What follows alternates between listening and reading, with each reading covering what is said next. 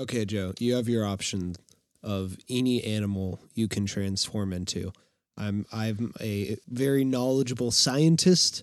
I know the science. I've gone to science school, and I can transform you into any animal. What do you want to be? Giraffe. Too bad you're a pigeon, the best animal there is. Giraffes don't exist, also. Yeah. Give me a moment's peace and take out the trash. We pay taxes for people to come and take the garbage. Hey, listen, Greenie, no more sneaking rides to the junkyard. Yeah, man, take a taxi when you want to go to the junkyard. Welcome to Hot Trash Unlimited, the show where me, Joe, And me, Caleb. watch a movie and decide if it is or is not hot trash. Caleb, what do we see this week? We saw Blue Sky Animation's Spies in Disguise. Caleb, spies in disguise. Spies in disguise. Spies in disguise. Because they're birds.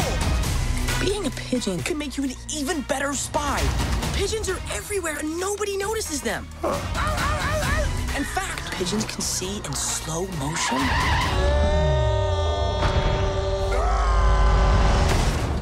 That was tight. Did anyone else see a pigeon?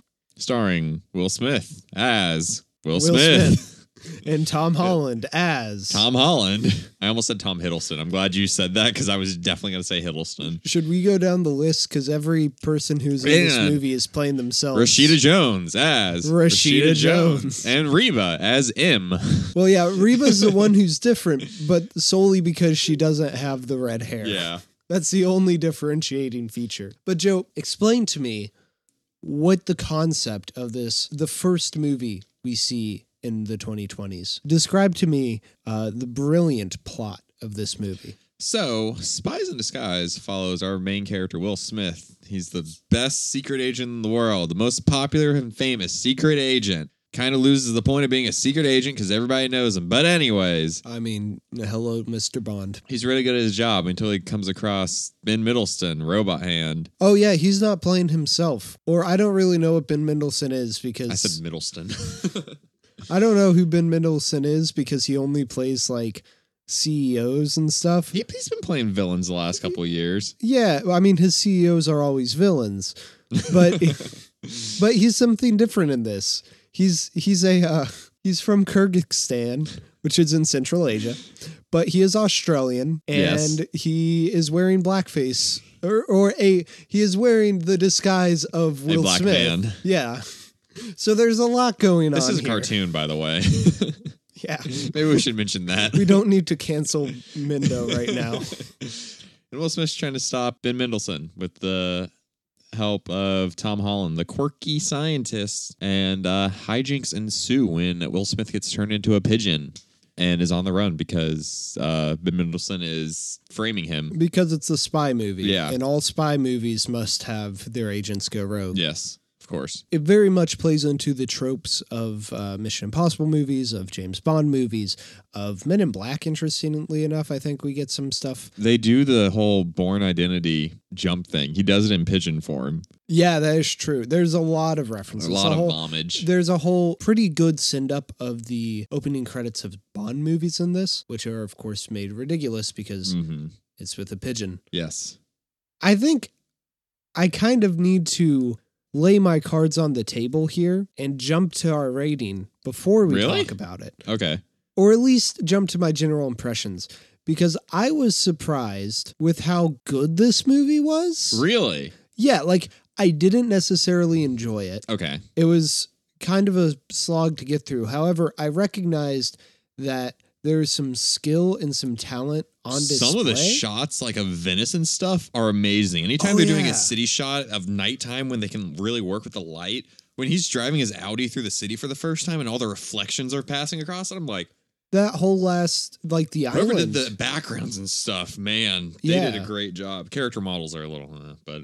Well, that's more of a design I thing? feel like it is a design thing. I'm not so much like Will Smith's skinny long legs creep me out. I'm glad I didn't have to see them for a majority of the movie. But like also their faces are so angular yet so smooth at the same time. Do you think it's a thing where like the stylized character designs are conflicting with the backgrounds?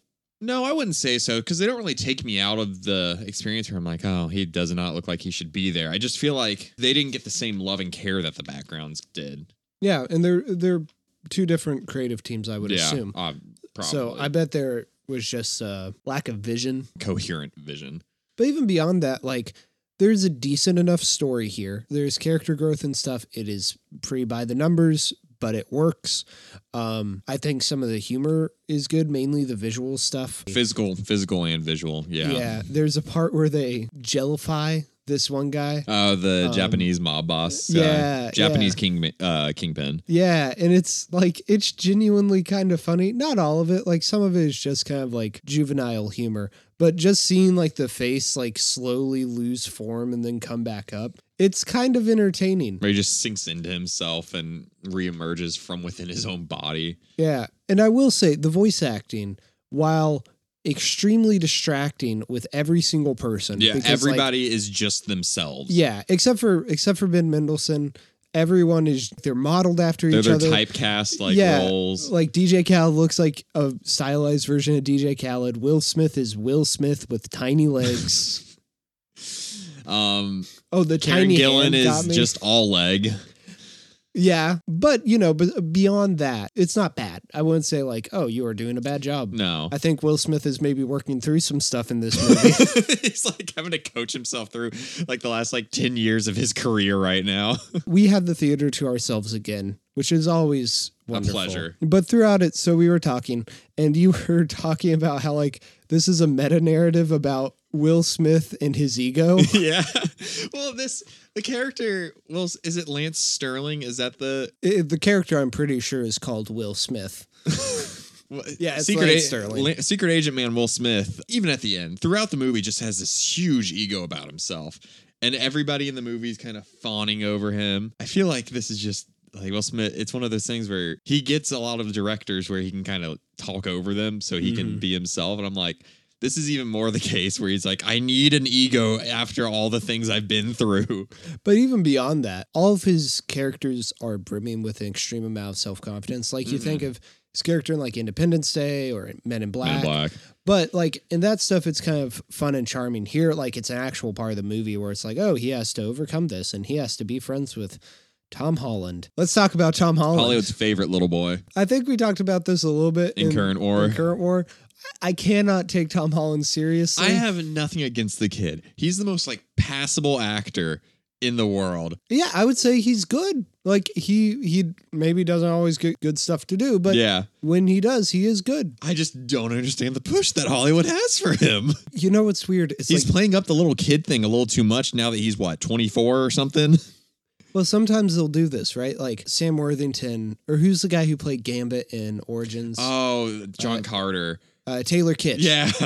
Sometimes Hollywood will try to force these people because they fit into a very archetypal role.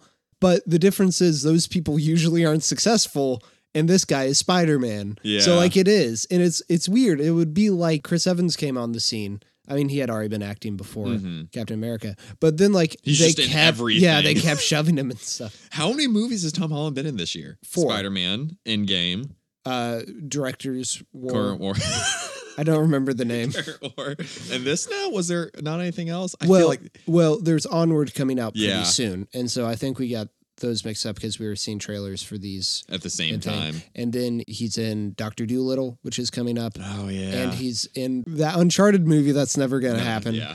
I have nothing against the kid, but I'm just annoyed every single time I see him in a role because I know exactly what I'm going to get, and I'm just going to be mildly amused by it. I think I will be able to tolerate him in Onward because he is a blue elf-looking thing that doesn't look like Tom Holland. It's not a one-to-one thing, but it's generic enough that it's you're sounding like Tom Holland and you look kind of. If I squint and look at a frame of this and a picture of Tom Holland, it'll look the same. Can we get a patch of this movie, since that's what Hollywood is doing now? Can we get a patch of this movie where he has his director war sideburns? And the mustache at the end, too? Yeah. I think this was the most inoffensive movie. That's a great way to describe it. It's not, I wouldn't even say forgettable, just the most passable, middle of the road, take your kids for a easy 2 hours where you don't really have to watch them kind of thing.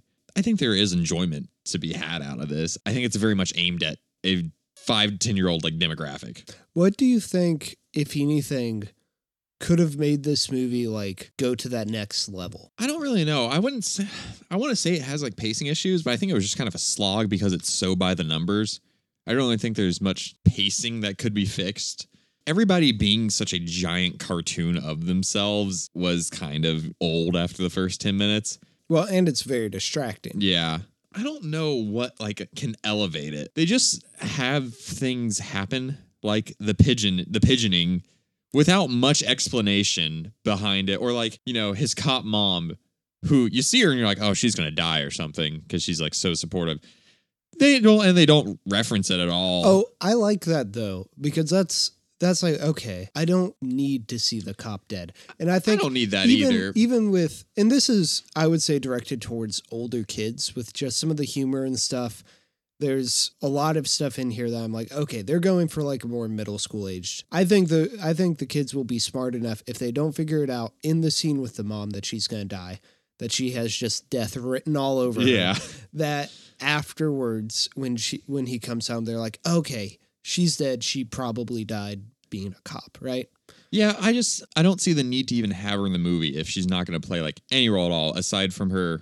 She gave kid Tom Holland like a supportive hug. It could be. I don't think this is very explicit. She is kind of the reason he is such a pacifist. Because there's a central thing in this movie where there is a not theological. There's an ideological argument between Will lethal Smith, and non-lethal means of like taking down criminals. Yeah. One that is weirdly relevant. Yeah, for how much this movie got delayed. I think this movie could have done two things. And one of those is like explore the motivations more. I don't need explanations for why the characters feel this way. I just need to see more examples of that beyond the direct plot. I need to see examples of that in like, you know, their side interactions, their everyday life. And then I think this has a very weird relationship with violence. Even when Lance Sterling is going off and doing his usual like fighting things, he's not doing anything. Yeah, but then he's pushing for, I have to kill a lot of people, man. And so my thing is like, I understand you can only show so much with a kid's movie, but I'm thinking of like, they did a lot with the PG rating, actually. I think they could have pushed it a little bit more. You can get away with a lot with leaving things vague. Mm-hmm. And I'm thinking of stuff like Into the Spider-Verse. Yeah. There is, and obviously that's also, they knew they would have an adult audience, but they take violence very seriously in that movie without making it inappropriate. Gratuitous or anything. Yeah, I think if this movie had, maybe it could have landed that message a little bit more, like actually shown the stakes of violence. Yeah, if they had used, like, Ben Mendelsohn's character's whole thing is he's going to use drones to attack the like spy headquarters in DC. I feel stole the Tony Stark glasses off of Tom Holland. I mean, dude, the Far From Home plot and this are pretty like one for one. Like when you get down to very basic things, Venice, Ben Mendelsohn, yeah, that's posing as a black man, a black spy. In fact, you're not wrong. Drones. Tom Holland. Ah, yes, the key plot point. Tom Holland. Yeah, his whole thing's with drones, but they never do anything too threatening. They do kill that one scientist, which I think he kills the scientist, doesn't he? No, he just holds him out with the drone. Oh, he does. Yeah, the drone's holding him. Okay. He has such the weirdest motivation. I don't know if they were too vague. Remember Kyrgyzstan or whatever it was? You killed all my friends. Your friends were doing bad things. Well, now I'm going to kill your friends. It's like, wait, so was he a terrorist too? Yeah, like there's an offhanded line about Kyrgyzstan at the beginning. But that's the other, we don't want another Kyrgyzstan. That's what Reba says to him. That's the other thing about having a spy movie as your kid's movie. You can't get into like the geopolitics of it. And like, I'm not saying most spy movies do that well, because like everyone, once you try to relate it to the real world, falls apart in its own way. But especially with the kids movie, like you have to get down to just it's bad and good. And it's like, well, what are the bad guys doing? Like they name drop the Yakuza and I'm like, okay. Well, but the Yakuza are really goofy. Yeah, it's like, what do the Yakuza do in this universe? They like the bird shenanigans. See, that's the weird thing about this, right? We have, how long have we been talking? 18 minutes. We have not really brought up the fact that he turns into a pigeon for the majority of this movie. The movie doesn't care about it. I thought it was going to be a whoops-a-daisy kind of thing. Is that kind of why it maybe works? I think he's a pigeon for the perfect amount of time. Yeah. He's maybe a pigeon for 40 minutes. That might be being generous. Well, I have a weird relationship with pigeons. Very violent. I'm not going to give any context, but I think it's handled pretty well. I think when the movie falls apart, it's when it's getting into like the pigeon humor. Not because it's offensive, just because it's like, I don't find this funny. Yeah. Like personal taste thing. I'm not a child, so I don't. When he's trying to be secret agent and like, you know, when he tried to knock out the dude, but he has feathers, like he weighs what, a pound? Mm-hmm. That's pretty funny. And then his like pigeon friend Jeff tries to do it later, and it's funny. Also him where he's like, I can still do this. I'm a pigeon. That got old really fast. Really fast. And it made him seem like an idiot. Yeah. I like near the end, Tom Holland is falling from the sky, and Will Smith as a pigeon with with all the other pigeons. They pick him up. Now we had to do some guesstimating here on exactly how much Tom Holland's character would weigh. He's a tiny person, and you're like 130, right? Yeah, I'd say he's scrawny enough to be around that. Yeah, so doing just a little bit of quick math, they would need about 800 pigeons to successfully carry him. They have a good amount. They maybe 12. have like a dozen. Yeah. None of these pigeons also look like pigeons. Which is fine, I guess. But they also look like so wildly different from one another. Yeah. I will say the scene where he was turning into a pigeon, probably the best one in the movie. Oh, like I had a lot comedy of fun. one? Yeah. With his baby hand. Yeah. It's just this. Well, he has freakishly large hands too, so it's even it's such a weird. Oh, should we talk about the fact that he is a gender fluid pigeon in this? Yeah, he turns into a girl pigeon, which is interesting because also there is a girl pigeon who's hitting on him like the entire time. I just think that's like, I'm surprised Blue Sky let any of that pass. Blue Sky. They're such a like hit or miss studio where it's like everything they make is like super passable. What's a hit from Blue Sky Animations? I mean, the first Ice Age. First Ice Age does not hold up. Really? I don't think so. I don't think the second one does. The first and the second one were the ones I think before they just kind of hopped on the money train. Also, I just Robots. realized, I like Robots. That was DreamWorks, wasn't it? No, that's Blue Sky. Okay, I'm realizing besides the billion Ice Age movies out there, I'm not sure. They did the Peanuts movie too. Okay, that was decent. Yeah. Didn't like the soundtrack. Should be jazz. I'm a purist in that regard. Blue don't. Sky. I think everybody gets them confused with Illumination Works.